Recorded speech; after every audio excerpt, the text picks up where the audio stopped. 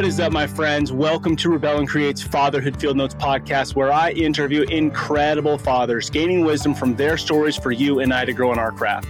I'm your guide, Ned Shout, father to 5 kiddos, currently ages 10 to 17, and husband to my rad wife, Sarah, working on our 20th year of marriage. So yep, I'm in the thick of it, and I'm working daily to rebel against the low expectations for fathers and create a world where fathers know who they are as they show up for their families. You and I have the greatest opportunity to impact our world through the way we embrace our fatherhood role. This episode is brought to you by The Adventure of Fatherhood, helping men discover their powerful fatherhood role and build their fatherhood skills. The role of the father is to serve, guide, provide, protect, and of course, find joy and have fun in the messiness of it all. Today's guest is my friend, Chad Henkel. We have an incredible conversation. He gets vulnerable and raw quickly, shares stories from his life that have helped him to be present as a husband, as a father, as a man. One statement that he made is learning to leverage the darkness into light. My friends, enjoy meeting my friend, Chad. Oh my gosh, my friends, I'm already grinning ear to ear, super psyched to be hanging out with Chad Henkel. Chad, what's up, bro? Welcome to Fatherhood Field Notes. What's up, Ned? I'm so pumped to be here, man. Thanks for having me on. This is awesome. Yeah, dude, I got chills right now. So, you and I are both in Superhuman Fathers. I don't know how long you've been in. I've been in for over a year. And, you jump on these calls and there's dudes sharing and you're getting to hear wisdom. And every time you speak, it seems as though people really just jump in and listen to what you have to say because there's depth there. There's wisdom there. Was that always the case? Or did some of that come through your transformation, your physical transformation? Yeah, I don't think it was always the case. Because I think what was a common theme for me is I moved a lot as a kid. At one point, I moved 100 times. That's not even an exaggeration. I was house to house, state to state. I don't even know. But I counted it when I was 19. And I was I can't believe I moved that many times. So I had to become a chameleon. And what that means is you see a shell of me, but you don't really get to know me. And so everything was super surface. And because it was surface, I didn't really expose myself or let myself be known intimately by anyone. You can only get to a certain level and then it's a stop. And it's no, you don't get here. So when I joined Superhuman Fathers, the thing that changed for me is I learned how to embrace certain parts of myself that I was uncomfortable revealing. And this process really started much earlier, but this is where I started using it as a way to leverage myself and other men to be vulnerable. In large groups, I'm trying to model what it's like to not only other men, but also to my children, and not act like I have it all together. I got it all figured out. That was the old me. Dude, I don't know nothing except for what I've lived. That's it. And even that is up for discussion. I'm flexible. Might not be right, but that's cool because the story that you're telling yourself about maybe something that happened, you could reframe that depending on what it is that you're talking about. Oh, 1,000%. When I'm talking with guys, I want to know the traumas and I want to know the darkness because until we're there, man, what are we talking about? If you can't be known in that way and really expose yourself to another human and just say here I am, boom, judge me or whatever you want, but I'm okay with me. It's so hard. So yeah, certain things that happen to me for me, I think things happen for me, but when those things happened for me, at first I had a narrative and that narrative evolved. It just took time to understand the evolution because where it started and where I ended, 2 different places. Yeah. Oh, dude, beautiful. We're going to get into that. Now, I do just want to jump right out the gate and just celebrate this real quick. Tell me, because it's so amazing, your transformation when you did Superhuman Fathers. You probably get sick of talking about it, but it's so inspiring to hear a dude go, this is what I weighed, and then after, this is what I weighed. What was that difference right there? Yeah, it was basically over 100 pounds, man. I was walking around. It's wild, bro. Yeah, 290 some odd pounds, depending on what the day was. And then I cut all the way down to 191. Bro. Wild. Bro. Yeah. Tell me, when people ask you about it, what are the couple things you say, hey, this is what's important? How'd you do it? Whatever. What is it the quick 10, 15 second words of wisdom you give to somebody who's I want to go after this? What do you tell them it takes? For me, it became buying into the concept of a process versus an end result. I think a lot of people are like, when I started, bro, I only wanted to lose like 20 or 30 pounds. Like, I didn't even know the assignment. Like, seriously, I was just, yeah. I didn't know the assignment. I didn't know I was going all the way to 190, dude. I had no clue.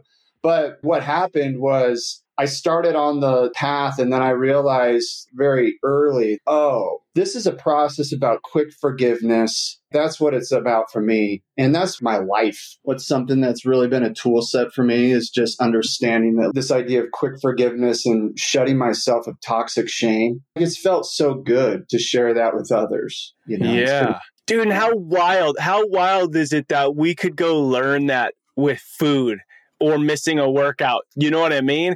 It's like people see the pictures on Instagram of all these different things that are out there, but Superhuman Fathers, you're like, shit, I want a six pack. That's amazing. And then what you're really wanting is you're wanting to forgive yourself quicker. You're wanting to not fall into a rut for weeks and months and years. And that can all be learned through these daily disciplines of putting together a plan, knowing that you're probably going to fail. When you fail, don't go into 2 weeks of binging. Go into 20 minutes or 2 days or 1 day. Continue to shorten that and then not live in shame. Dude, okay, I'm going to jump into some questions for you. All right, Chad Henkel, how old do you find yourself today? I feel like I'm 17 in my brain, but I'm 41. 41. Love it. And how many years you been married? I've been married 17 years, man. Dude, kudos, bro. Kudos. Thanks. And then how many kiddos do you have? I have 5 kiddos. And what's the age range?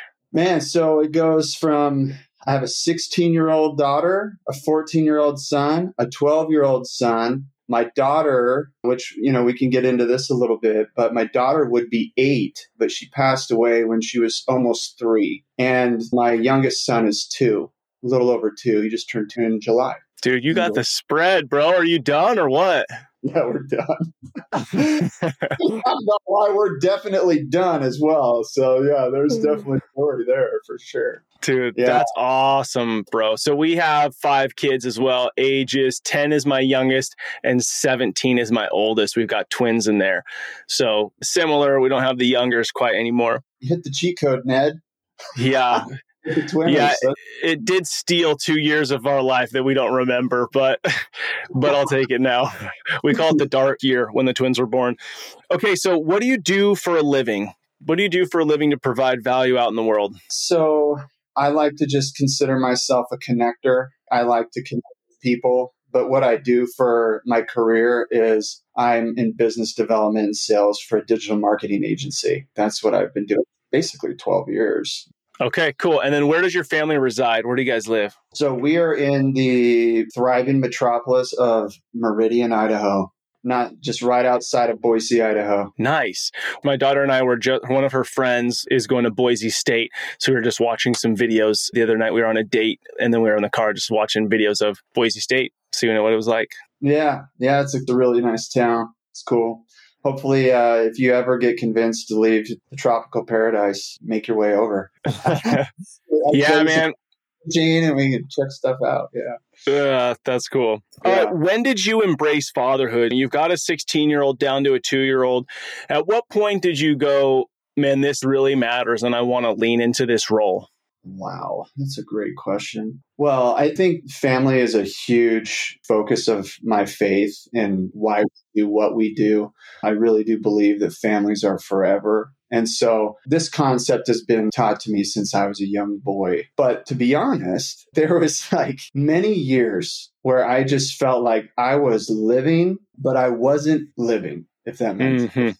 Yeah. It's like, I was alive, but I wasn't living. Maybe like that, because I felt like I was so inadequate as a father. Like I didn't know what it meant to be a father. I think I'm even still learning what it means to be a father. And it took time for me to like settle into this, because there was a point where I just felt like I wasn't cut out to be a dad. It just felt like I was kind of just broken. I just felt like I was a broken person walking around and all my shame, all my vices, all these things that are happening. And I'm like, oh man, if I could just hit the escape button right now, that would be great. That would be great. So, when I really embraced it, it was just through my darkest moments is when I started embracing fatherhood and understanding like what I really had before me was incredible opportunity to make impact for generations. Yes. That's Yeah. huge. So 2 questions. One is, what do you think gave you the insecurity of, you use the word inadequate, but I feel like a lot of us men are walking around feeling inadequate to lead our homes, to be fathers. What would you say gave you that sense of inadequacy? Well, I think early on in my life, I carried around so much toxic shame from what I was exposed to as a child, being molested as a child, bro. Like you just carry a certain amount of trauma with that. And you're trying to figure out like, well, first of all, how do I even like unravel this? Because you don't even understand it when you're a child. And most people don't understand it as adults. So like, what do you do? So it's kind of one of those things where I think what I found was I started really working on my personal development by going to 12-step programs that are designed for lust and different things like that. And that's where my journey really started in releasing shame, is because I was so stuck inside myself. I was so medicated with pornography and food and all these lust-based addictions that it's just like more and more and more. And dude, I couldn't consume enough at times. What it did is it created a double life in me. There's still times, Ned, like this is so silly to talk about, but it's perfect because I don't want to say this, but I have to because it's so true. Like there's still times I'll go into the pantry and almost feels like I'm sneaking food. Why am I doing that? Yeah. And I think because of that pattern that I had established for so many years that I haven't broken out of just giving myself permission to be imperfect, perfectly imperfect. Yes. Dude, I love the you giving yourself permission. I feel like so many men are looking around to get permission from somebody to live their life. So the first thing you said is the inadequacy. So you talked about that insecurity came from shame, but then you talked about this idea of multi-generation, like your impact is going to basically go beyond your life. Was there a key moment in your personal development where that kind of clicked for you, that this personal development isn't just for today, it's for 100 years from now? Yeah, I'm not even sure I would even frame it that way because, like, for me, it's become so apparent to me, especially within the last 5 years, that right now is all that really matters for me. Like, that's it. Someday someone will say my name for the last time. I don't know isn't when. that wild? That's so crazy, man. Someone said my name for the first time. Someone's going to say it for the last time. And I don't know when that is. But what I do know is right now I have an opportunity. And what I realized was 5 years ago, it was like a Friday afternoon. And I had the voice come to me and say, Chad, go home and spend time with your family. And I did not do it. I didn't do it. In fact, I went and watched a movie. Like, I just was like, I'm not cut out to be this man. Like I'm not him. Well, come to find out, man, like that night I get home, it's late. My daughter comes out of her room, this little 2-year-old daughter. She's so beautiful. And it's almost like she had a nightmare. I thought she did, I think, and maybe she did. But she came out of her room and she was just kind of sad and crying. And I didn't know what was going on, but like time progressed and it was clear that she was very sick. It was clear that she was progressing, getting hotter, not being able to keep her fluids down. And I'm just trying to hold her all night. This is not my first rodeo. I had no idea what was happening to her. But what I realized is very quickly, she started passing out and her face was turning blue. And then she'd come back to consciousness. So my wife and I are like freaking out, trying to figure out like, what the heck do we do? It's in the middle of the night. We call my wife's mother. She comes over. She's with the kids and we're going to the hospital. Long story short, they do some tests and determine that she needs to go to the pediatric intensive care unit in Boise. And what we were not prepared for was basically once we got there and we were comforting her, and again, she was coming in and out of consciousness. And Ned, we had a Christian doctor who is just this tall man with this beard. His name is Derek. We called him Dr. Derek. Some people called him Dr. Jesus because he looked like Jesus, bro. I asked this doctor, I said, Dr. Derek, is my daughter going to make it? And he said, your daughter, her condition is very serious. we're going to fight. We're going to give her every chance. And it felt hopeful. Like it felt hopeful.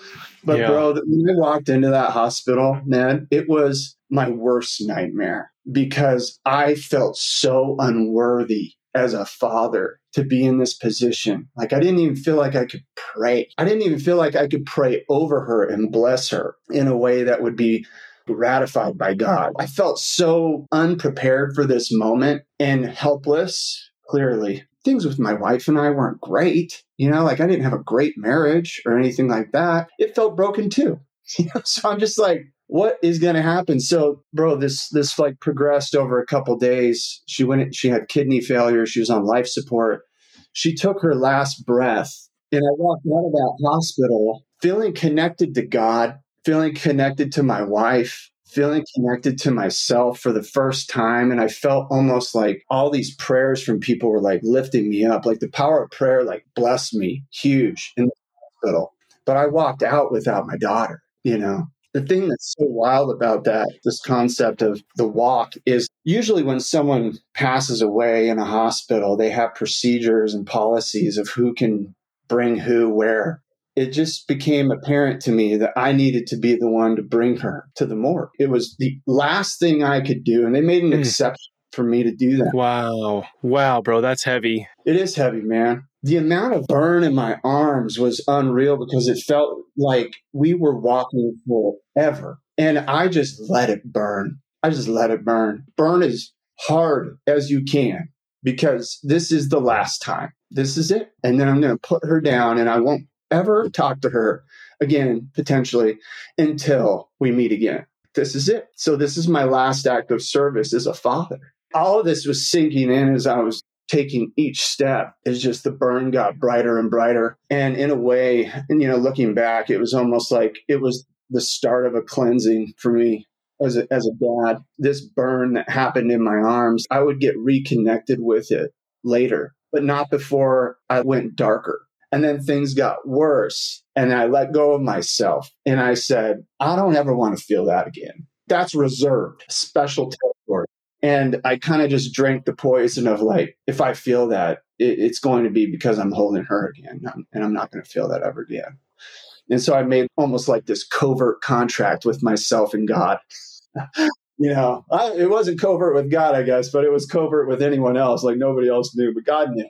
So I don't know, man. Long story short, I got to this place where I had accepted what had happened and it's punching the roof of my vehicle or screaming at God and just like, what? Why is this happening? This is the process, bro. It was the process. God was turning me into something different. And it just took some time to figure that out. And my transformation, the thing that was early on in my transformation is I was encountering lactic acid like no other.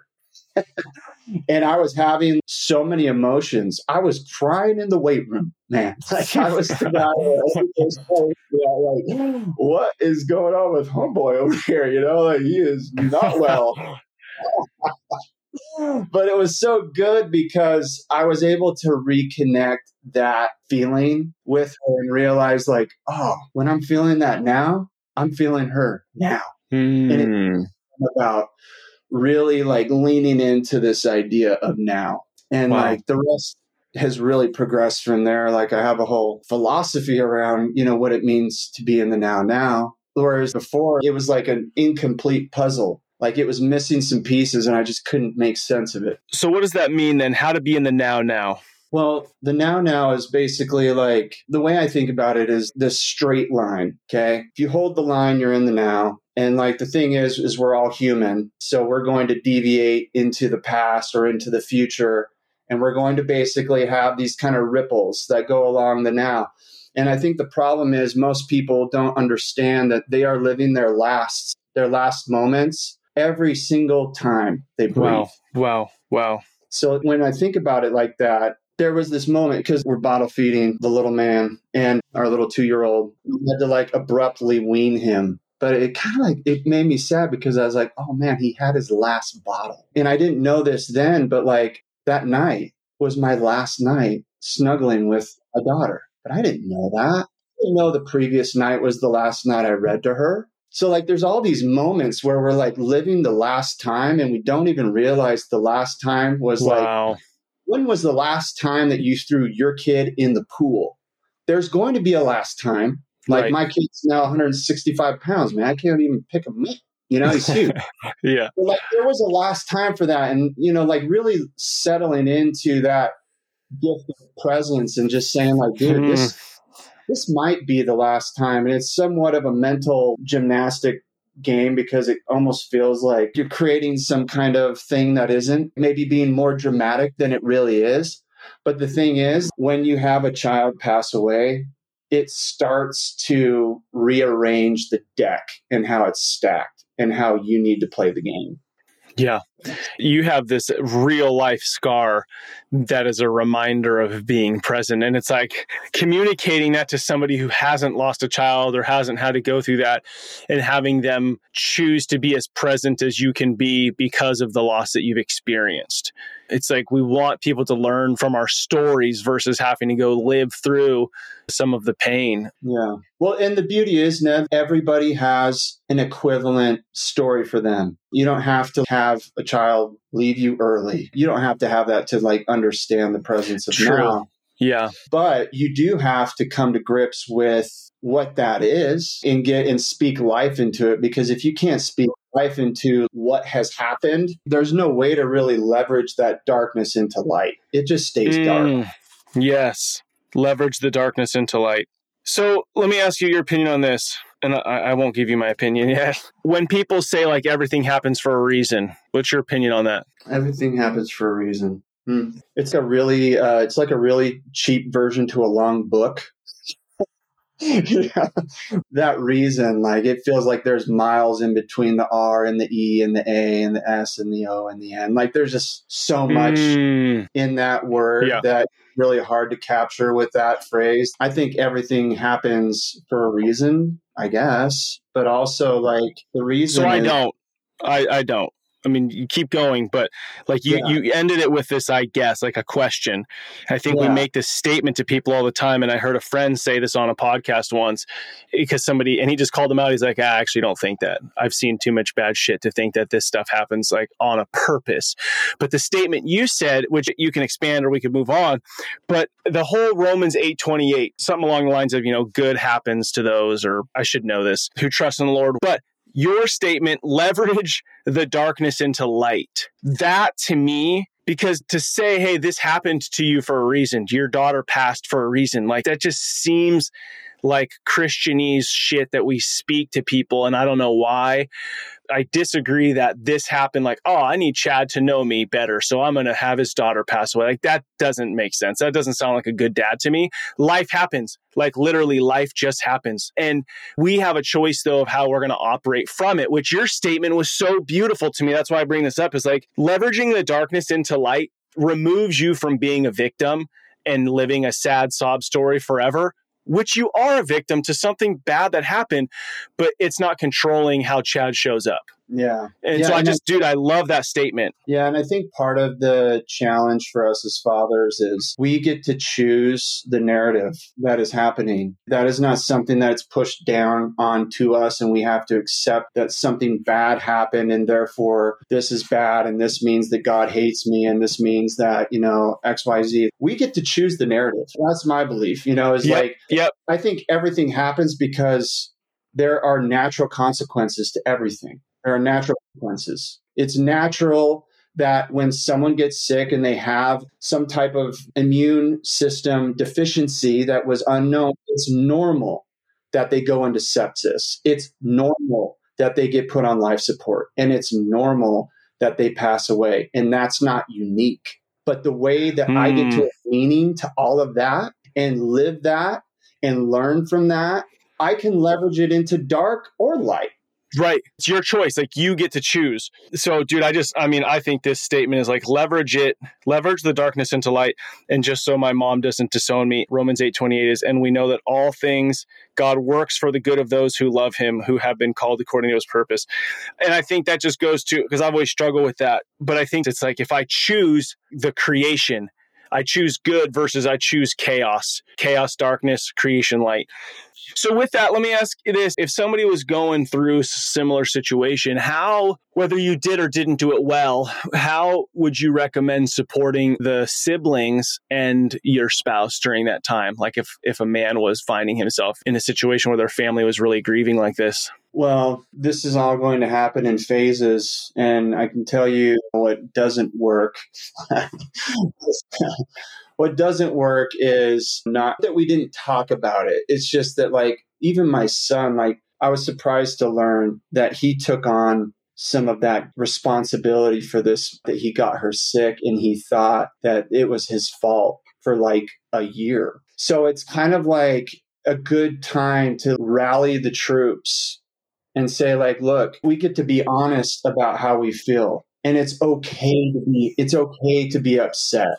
Yeah. But we can't stay upset. There's certain things, I guess, there's different vibrations that we can choose. Like grief is the lowest vibration of all, bro. Like it's the lowest.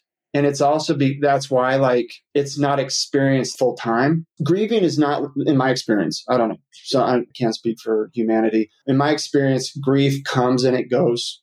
It comes and it goes. And in some ways, I don't even get to choose it. I can just tell sometimes, like, man, I need to cry. I haven't cried for a while. And I'll just make the decision to like lean into that. And that's what like relieves me. So like when a rabbit gets chased in the woods, this is the difference between humans and animals. A rabbit gets chased by a coyote, escapes, goes inside the bush, and basically starts to shake. And it shake. And then it kind of almost like rattles itself back in. And then it's off to jumping Rabbitville again. That's how animals deal with grief. That's it. That's how they deal with trauma, is they shake, right? So like as humans, we have such complex brains that like sometimes we're not giving ourselves that chance to be not okay. Like let's just put it that way, right? Like, it's almost like we feel like as fathers, we need to come in and rescue the day and pretend that we got it all figured out. Be a person and not let our kids cry because that would show weakness and we need to be strong right now because no one else is. Dude, I'm rebelling against that idea 100%. I'm not interested in that type of fathering because that's not real. And I need my kids to see a model of what it looks like when a man is vulnerable. Dude. Like, what is it like to not have it together? I'm talking to my son right now about this. Like, Jackson, I have been down the road that you're on. I did not do it right. And like, so I'll just tell you my experience and you get to make your own choices. And then you get to experience the natural consequences of those choices. But I'm here to guide you. I'm here to help you and give you perspective and what I know. And you're going to go through things that I'm not going to know. Then I get to learn from you. It's this opportunity to give and take. It's like parenting looks like a top-down approach, but if it's not bottom-up too, like we miss so much that our kids can teach us. And it's super important. Dude, 100%. So with that in mind, what is something that you've learned about yourself in being a father? I think the thing that I've learned about myself is I like to be a communicative parent. I feel like there are certain topics and certain cultural things, especially inside super conservative religion, that just don't get enough airtime. Even at church, and like, I don't even think church should be the vehicle. This needs to be like a home-centered discussion and church-supported type thing going on. So what's a home-centered discussion? This is great. What would be a home-centered discussion? A home-centered discussion would be like discussing sexuality with my kids. Yeah. Like discussing lust and discussing pornography and discussing sex and discussing masturbation and discussing all these things that I have life experience with, that they are having life experiences with, and meeting them where they are and not give them this impression that like, hey, we don't do that around here. And then like, what are they supposed to do with that? Live with it. They'll just suck it in and then they don't talk to anybody. And then guess what happens? Cycle repeats itself. Now my kids are trying to figure out how to be a parent and how do I get rid of the shame? And they're in their 20s and 30s and going through this. I want to like rebel against the idea that my kids can't come to me unless it's good news. I want the bad news. Dude, that's huge. Bring me the bad news. And then how's dad going to respond? Can I trust dad with bad news as much as I could trust him with good news? We could mess up the good news too.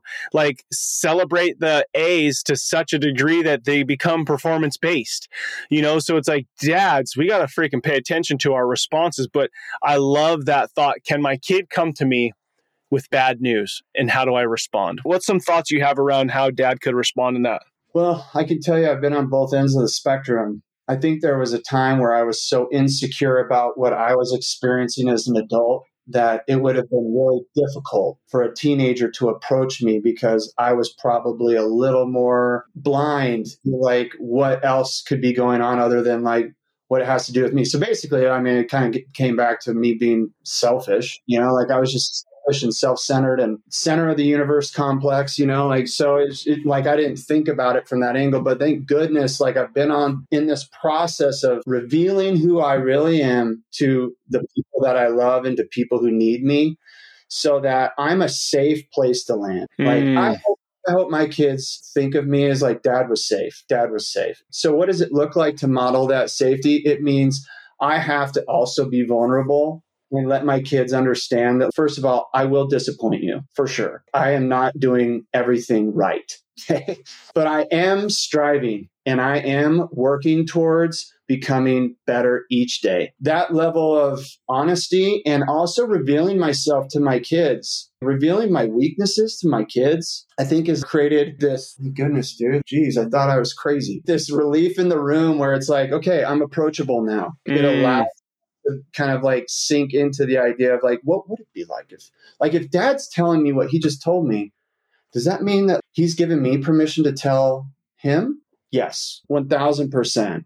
So like if we can be vulnerable with our children and let them understand like what we have lived and not act like we always got it together and we always got to hold this line, that of perfection, almost this perfection, this posture of perfection. Man, it's so dangerous because it's not how the real world is. And then when our kids get to this place where they're like, man, I feel like my dad really had it together compared to me.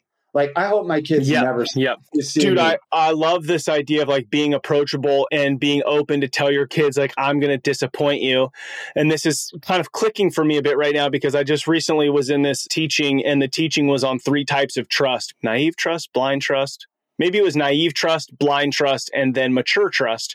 And most of us live in this blind trust. Like, I just blindly trust that my dad's always going to support me, or my friend's always going to be awesome to me, or whatever. And then we're like so devastated when shit falls apart. Like, we're so devastated. Like, how could this have happened?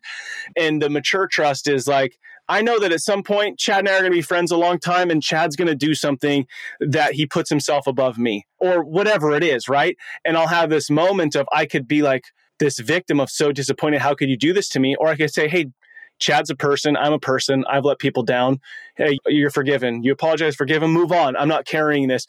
And so that's something that I'm wanting to lean into with my kids a bit more, is that idea of this mature trust, which is, I'm going to let you down. And that's not a bad thing. That's not necessarily bad. It's an opportunity for us to both be vulnerable. You share how you feel. I share why I messed up. And our relationship actually can become deeper, as long as it wasn't, obviously there's things that could be done out of malice or like really misguided hurt. But I love leaning into that. We don't have to be perfect. And if we strive for that, we're screwing our kids over.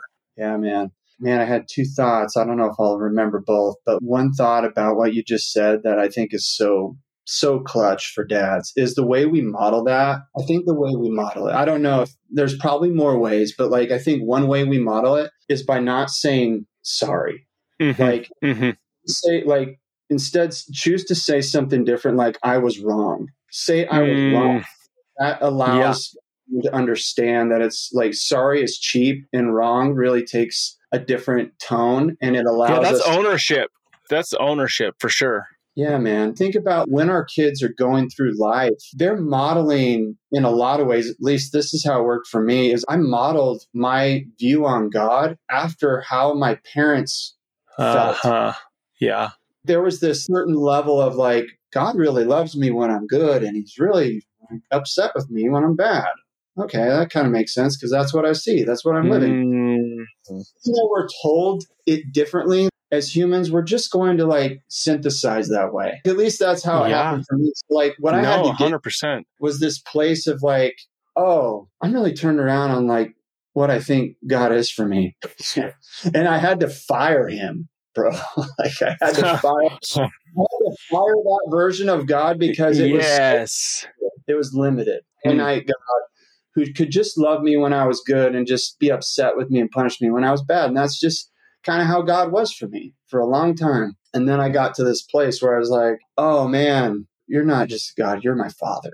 He really cares about the little things. For example, I haven't really shared this with anybody, but 4 days before my daughter passed away, 2 or 3 days, I keep this in this little book, these flowers. I got to like laminate these things, so I'm being very gentle. But I keep these flowers in this book because they're the last thing she touched that I can hold. And I came home from the hospital and my heart was just broken. And our neighbors had come and done all this yard work and they planted a bunch of flowers. But I came to my desk and here were these 3-day-old wilted flowers. I remembered, she gave me those.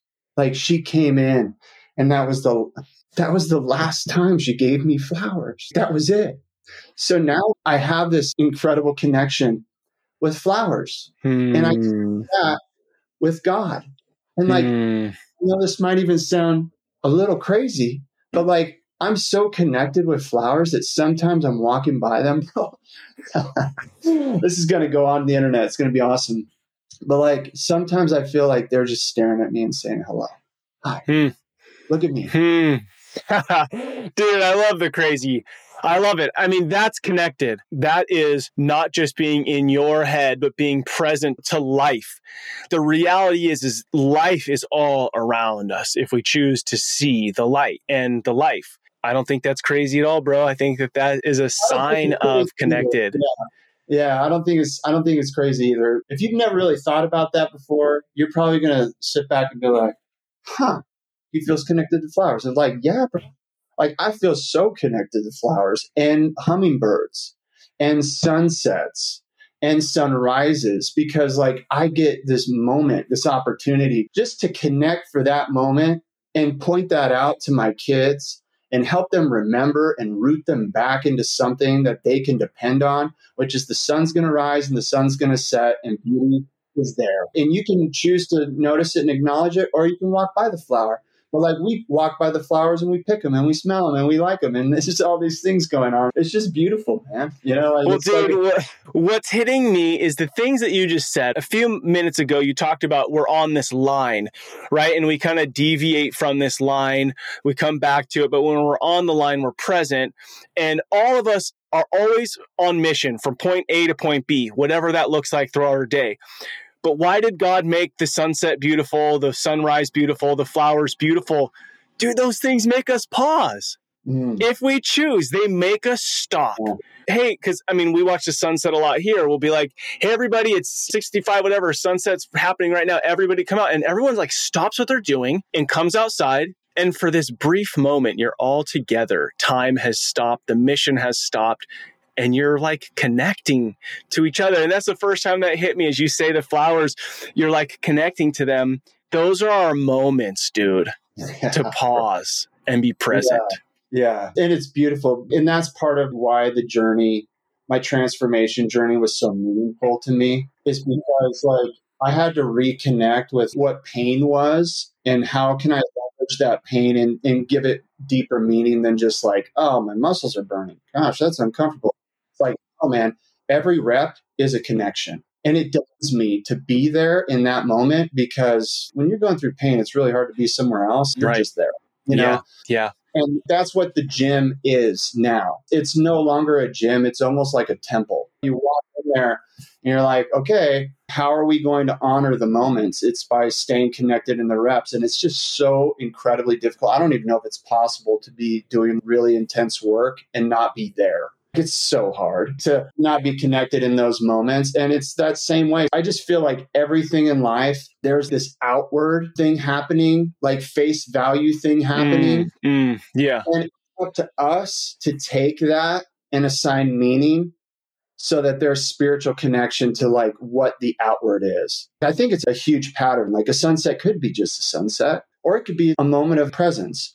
A rep could be just a rep, or it could be you're building yourself into a harder to kill version, of whatever you want to be. I don't know. But it's like that with literally everything. You think about like religion and all the different things that happens in religion. Is baptism really just baptism? Or is there a spiritual component to the baptism?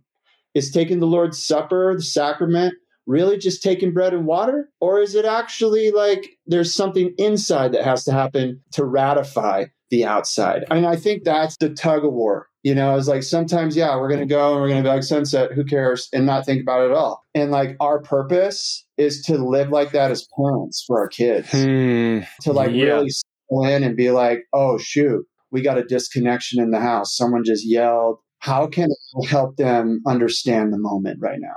And like really bring them into that moment with me, which requires me to just stop and be like, okay, like I'm in the moment. I understand. I'm not in the emotions of the problem.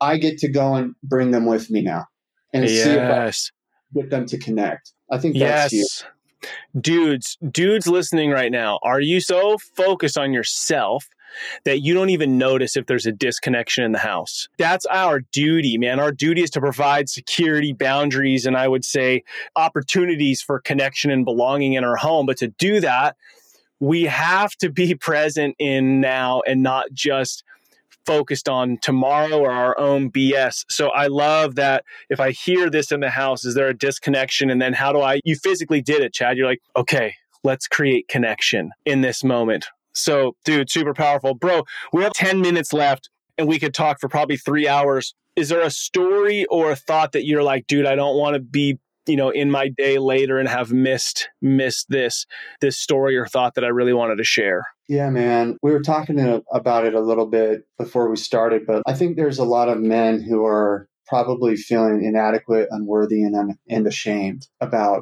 their role in the family and their role in their job and their role in their marriage and their role as a father. And like, I just want to give a virtual hug and tell you a story about like a time where I felt like I had a wish, like this wish of I felt so uncut out as a dad, even after the passing of my daughter, right? I was still drinking the Kool-Aid it was amazing for like 18 months or 2 years. And then I got back into this old mindset of, is marriage for me? What am I doing? And like I was back in it. There was a part of me that just kind of wished secretly, maybe this could just like start over. And I don't know, does that mean a divorce? I don't know, man. And I was just in this place. Dude, everything changed for me so fast because I think once we have a definite purpose in how we are living, the universe immediately starts to rearrange itself and test you and say, okay, wise guy, you say you want to know what it's like to be single. So you want to know what it's like to be alone now? I'm going to give you a taste of what that's like. And so for me, what that looked like was sitting right here in this space. My wife and I were essentially bickering about some kind of school transportation of some kind of like who's going to do what. This is 9 days after my fifth baby Dax. And we were just talking and discussing how this logistical thing was going to happen. Anyway, I hear from the other side of the phone, hey, my heart hurts. And she's in the master bedroom across the house. And I'm just working. And I'm like, what? And she's like, my heart hurts. And I drop my phone right away and I go into the bedroom and she's very uncomfortable. Long story short. Now, I don't even know if I can say long story short because that's just my segue. That's my segue word. But what happened from there was like she got up, she bent over. It looked like she's trying to work out a gas pain almost. And we didn't know what was happening. Within a few seconds, she bent over and then she fell across our bed and she was draped over the corner of the bed. Oh my gosh. At this point, I'm panicking for sure. And I pick her up off the corner of the bed. She is frozen, almost like rigor mortis frozen in how she was draped over the bed. And she's laying on our floor. And like, Ned, I don't say this lightly. I can all but verify my wife died that day. Died that day right in front of my eyes. I'm on the call with 911, trying to figure out when they can get an ambulance out here. She comes back. She comes back from that experience, and the paramedics basically stabilize her and bring her to the hospital for an emergency surgery, which was a double bypass open heart surgery. Whoa. So I am staring down the barrel of what is it going to look like to be a widower? What is it going to look like to raise these kids alone? And what is it going to look like to raise a baby infant that's 9 days old from here on out? And My then for gosh. the 2.5 weeks, basically, I got my dose of all of it, because her mortality rate with this type of heart attack is like 30%. 30%. So I'm living this nightmare that I thought I wanted. And dude, I didn't want it. I was like, oh, not this way. No, not this way. Like, I don't want it that way. So many takeaways from that experience, Ned. But basically, I walked away. Once she came back home, life was very different. Obviously, when you're having to take care of a baby, like, she couldn't hold the baby.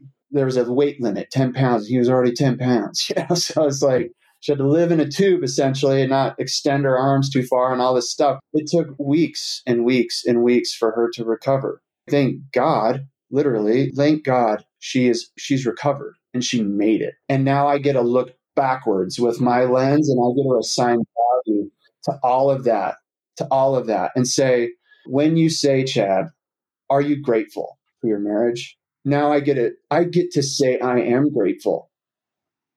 And I mean it. And I really mean it. And that doesn't mean that everything's healed and better. But dude, they're better than they ever have been. Things are way good. When I realize life is, and get to play in that space of really understanding how quick things change and how insignificant most of the stuff is that we try to make a big deal. Yeah, that's such a good statement. It's crazy. Bro, nothing matters. Nothing matters except for right now. And that's what people don't understand is we're so worried about the presentation next week, and we got a house building, and we're doing this over here, and we got that over there, and oh my gosh, my childhood traumas. We just don't even understand what we have. None of that even matters when that kind of stuff happens, and that's how it should always be. Because what those things do is they rip you in to the moment now. Wow. Yeah. Dude, I like that. They rip you into the moment. So how do you stay in that moment? I mean, obviously, it would probably be exhausting to be in that moment all the time. But how do you utilize those things? You mentioned gratitude. Any other things that can help pull us into the moment at hand? I'm really heads down trying to study this right now, because it's really fascinating for me too, because I don't got it figured out. But I'm starting to develop this framework of lenses to view life, so that I can deploy those in scenarios that are really stressful or really hard, or maybe I need perspective and I need to find myself really worried about what just happened or really worried about what's going to happen. I think it's just this consciousness that we're continuing to open ourselves up. But these lenses are not all my own, but I love this idea of the last time lens, using this lens for last times and understanding that if this was the last time. This morning I thought about it. I was like, Chad, what if this was the last time you get a workout? What would this next rep look like? Yeah. And then I put everything into that set, right? What if this is the last volleyball game you get to go to tonight to support your daughter? How hard are you going to cheer? Yeah. Man. It's using that lens and understanding that nothing's guaranteed for tomorrow. Nothing's even guaranteed after we end this moment right now. Right. Nothing is, no guarantees, man. We're all in. Because we're born, we're all in, and we're all going to die. So there's the concept of this grandpa lens, this lens of being able to transport myself and think about being a great-great-grandpa, being a great-grandpa. What does it feel like to look at all these kids and think about all these things and see their kids and their kids' kids and have this posterity? And maybe I'm still listening to hip hop music and I'm still doing this and that as an old dude, just imagining what that feels like, and then taking that person and bringing him back and sitting in myself and saying oh, how awesome is this right now? Even in the worst of times, I'm trying this. I'm literally trying to go through these exercises when I can, or when I can have the presence, just sitting in that moment and saying, even though right now really sucks, this grandpa lens is making this perspective the best because I love this moment too. But just having that perspective of, dude, when you're a grandpa, you're going to wish you were young. But now we get to use that and live young. Yeah. It's like a hack, dude. It's pretty fun to mess with. So there's probably a few more. I think it's that kind of stuff that you can develop little tools and understand that kind of stuff and just really lean into the discomforts and realize that they're not bad. It's data. We get to assign the meaning to the data. Mm-hmm. The data. I love that. Isn't that like how stats are anyway in data? Yeah. Like you can whatever you want. You can make it whatever like, you want. is it good or is it bad? Who cares? You can make it say whatever you want it to say. It's the same thing with your life. It's the same thing with your trauma. It's the same thing with this moment is you get to decide your choice. Dude. You decide how is it that you're going to show up in your marriage today? You get that moment and you get that last time lens with your wife. What if you leave, you go to the grocery store and that's the last time? How would you kiss and greet your wife? What would you say to her? What actions would you take and be different and more intentional? When you start doing that and start living more purposefully, I think everything starts to shift and people start to notice, whoa, dad is ultra present. He never does this. That's crazy. And then it will eventually be not crazy. And then guess what happens with your legacy? They get to pass that on. Yeah. Yes, dude, which leads me to my last question, which is a legacy question. And that is, when you are that grandfather looking into the homes of your children and your grandchildren, what is it that you want to see that would put a big old smile on your face to go, Chad was there. Chad was present. Wow. What a question. I just see in my mind's eye this idea of just being gathered. I think there's just this. That's this a good word. Being gathered together. Yeah. And able to like unite and connect people. Maybe back to my initial comment of I love connecting to people and with people. And I hope that people are so connected in that moment that they understand that they are accepted, that they are loved. This is a safe space to be and that they get to be in that and the joy of being in that space with them. And also like when things are hard, being in that space with someone is a real gift as well. It's not just the gift of like, oh, things are good. It's like, no, we get to show up even when things are bad. And I hope that like my family gathering is like that. I hope it's like that. It's just like, oh, we're gathered, we're here, we're present, we're enjoying it. I don't know. Dude, I love it.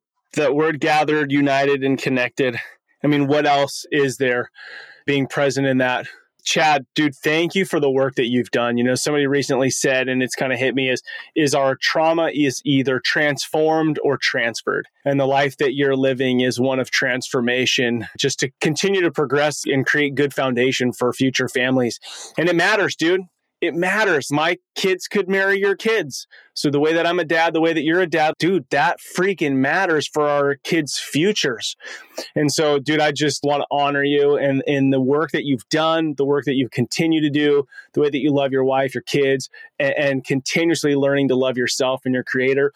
Just keep after it, bro. And I just look forward to being connected to you. I just want to give you a big virtual hug and thank you for the work, dude. It's incredible. It's inspiring. Thanks, man. Well, I'm inspired by your work, man. I got the Adventures of Fatherhood. I got the books, man. I'm studying, I'm learning. And all honesty, I actually still feel like I'm learning how to be a dad. And how awesome is that process? Dude, me too. I've actually gained so much wisdom by just listening to you on Zooms. I don't know if you knew this. And I know we're like wrapping it up, but this isn't a long thing by any means. When you shared once about one of your children that was in proximity to some abuse, this was a while ago, that got me having conversations with other dads and it changed my trajectory. And it gave me like this one thing that I felt like was missing. And this is what's so interesting.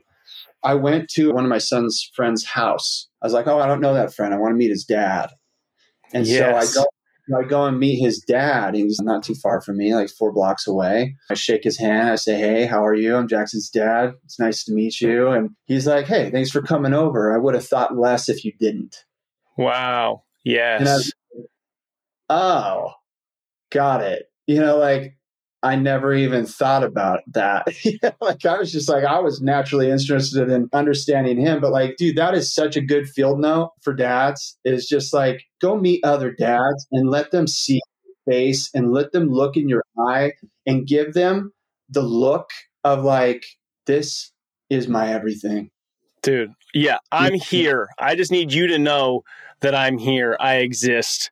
This isn't just mom dropping my kids off to somebody's house because they all happen to go to the same Christian school together or whatever. It's like, dads, we got to be engaged in those moments. And dude, it's hard for me too. You know, it's getting easier, but to be like, all right, I'm going to make this awkward walk up. I'm going to go meet this person. And my kids are sometimes like, why are you doing this? Why are you meeting the other dads?